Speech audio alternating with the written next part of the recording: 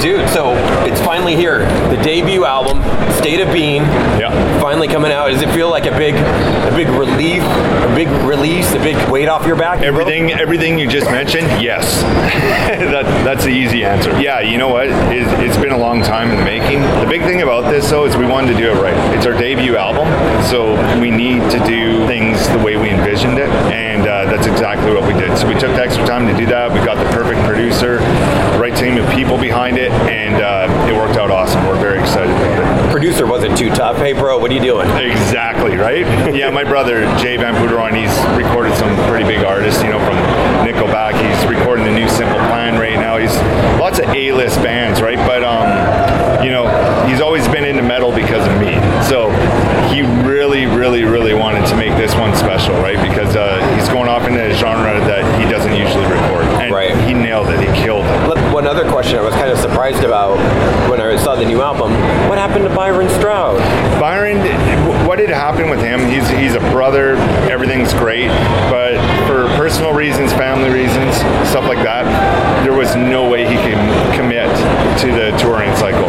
And we're going to go out there for a crap load of touring. We're going to tour our butts off, right? So it didn't, the album cycle, what it demanded, he was straight up with us. He's like, I won't be able to commit. He loves the band, loves the music, but he's being straight up, and it's like, we don't want to take out a touring bass player and then say, but Byron's in the band, it's all in or all out. So. Right, that makes sense. A couple of guest spots on the album. Yeah. Jen's doing some vocals. Yeah, was that an easy phone call? Is he an old friend?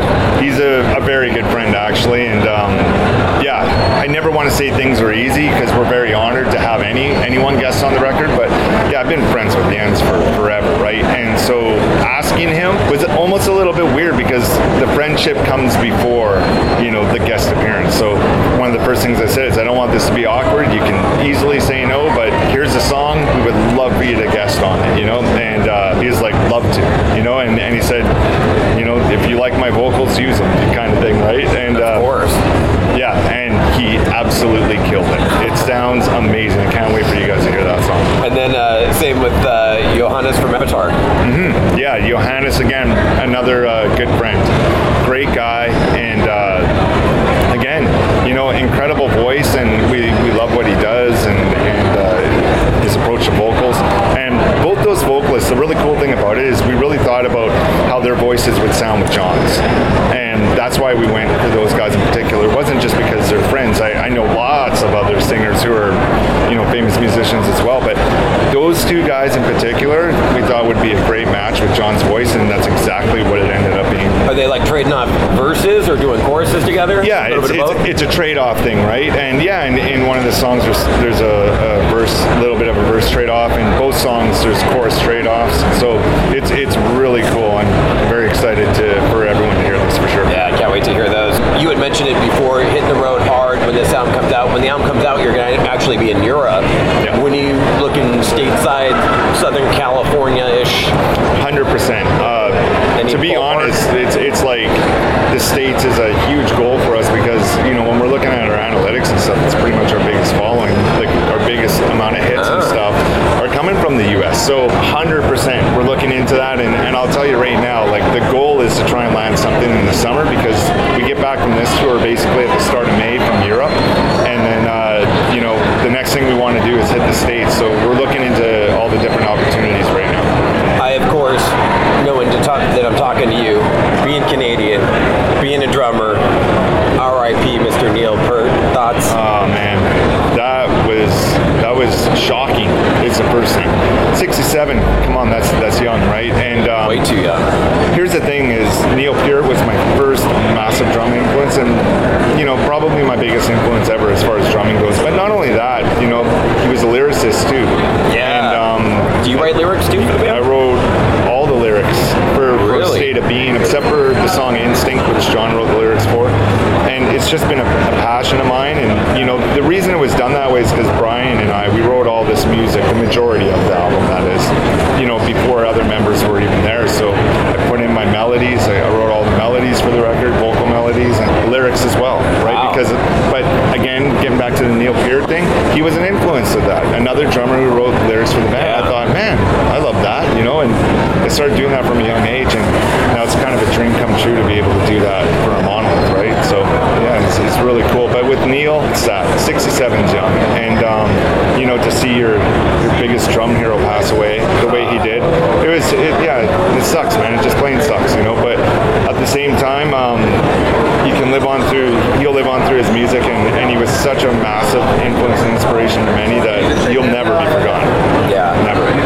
You know, for some of the younger listeners, what would you recommend if they wanted to get acquainted with Neil?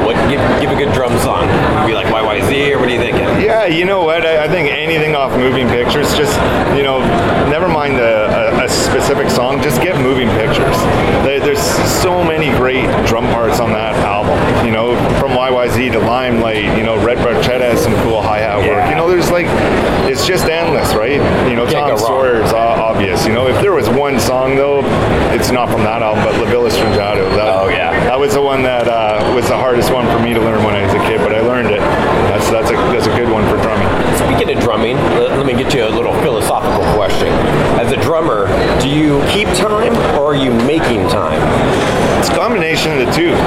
You know, like, let's face the facts. It's like I am making time, and I obviously am keeping time. That's my job. But the thing is, man, you got to be the heartbeat of the song. You got to be the heartbeat of the band. You have to be on top of it. More importantly, play for the song. So if you're making time or keeping time, the reason you're doing that is so the song can flow, so that it's memorable, so that you're providing this huge background for the rest of the instruments to do the thing, create the melodies and all that stuff, right? And so that's how I've always approached drumming. Is I know it's my job to be a timekeeper. That's a given. You know, that's why even with my drum students, they all practice the metronomes. You know, but making the time, you know, that's an interesting way of putting it, right? But I think collectively, it's all about providing that backbone for everyone else to make that song magical, and you contribute wherever you can. And ultimately, you're driving the ship, though. It is. You're steering it. 100% you are. You know.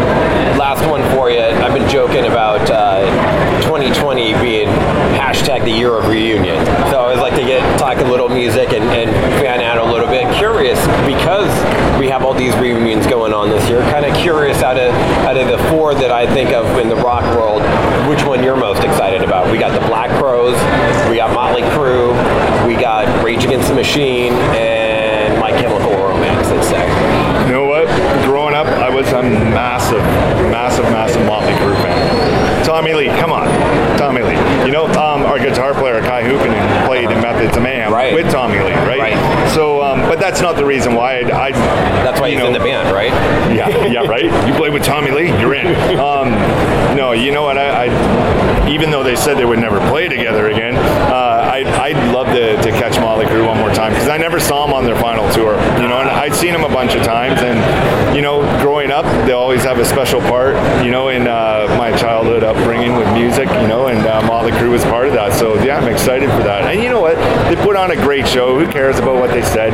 Hey, if they're going to go out there and they're going to put on a phenomenal show and make a lot of people happy, good on them. So, see, I'm that other guy. I'm the Scorn fan. I am the guy that they were really my gateway band into metal, and I bought tickets to the farewell show, went to 2 different dates, and thought they were really done because they made such a big deal about it. Yeah. More than most people. And for them to come back, I do feel a little bit burned, but I'll probably be there when it happens. Right? I got till September to get over it, I guess. You know, and that's the thing. I get that side of it too, you know. But for the guy who didn't see any of those shows, because I was on tour, I couldn't see them, you know. So, hey, the other side of the coin is I guess I get a shot, you know. Right. But who knows, I might be on tour with a Monolith and get screwed over twice, so yeah. No, he was just here. Last one for you, and it's kind of related to that. You know, Motley coming back after going on the farewell tour 4 or 5 years later. Are we as rock fans to no longer believe any band when they go on a farewell tour? Like, what do I do about Slayer now? I was at the final date of the Slayer show at the Forum. Am I supposed to just prepare myself mentally for them to come back in a few years, or is that different, or is it case by case, or is it all hogwash? You know what?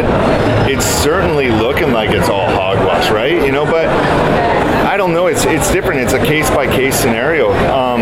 Some bands they're going to do it. You know, Rush said they were going to do it. And you know what? I really believe, unfortunately, Neil passed away, but I don't think they would have ever gone back together because Neil wanted to start enjoying life. So they stayed true, and they did. There was never ever talk. They'll be the one band that never does, that never comes back. Yeah, and for unfortunate reasons. But it's hard to say. I think that's a case-by-case thing. If I'll tell you this, when I decide to hang up the sticks on a professional level, touring and stuff, when I make that decision myself, I'm going to stick to it because there will be a reason behind it. But if I feel I could do more or whatever, I'd rather, instead of saying that, hey, it's done, we're not going to ever reunite again, I would just say I'd rather put it on hold, on hiatus. Right. Let's see what happens. Right. And then if it's like, no, this is it, then you do a handful of really cool shows and call it quits. That's how I'd approach it. But you know what? For all the other bands, they do what they do, and it sucks for the fans, I guess. Yeah. Because you have a very good point of what you said. I agree, but it's really hard to say these days. Yeah. And now it's coming around. It's funny to just go through it with Motley, and then on the heels of that, Slayer now too, and it's just I just tell myself they'll be back.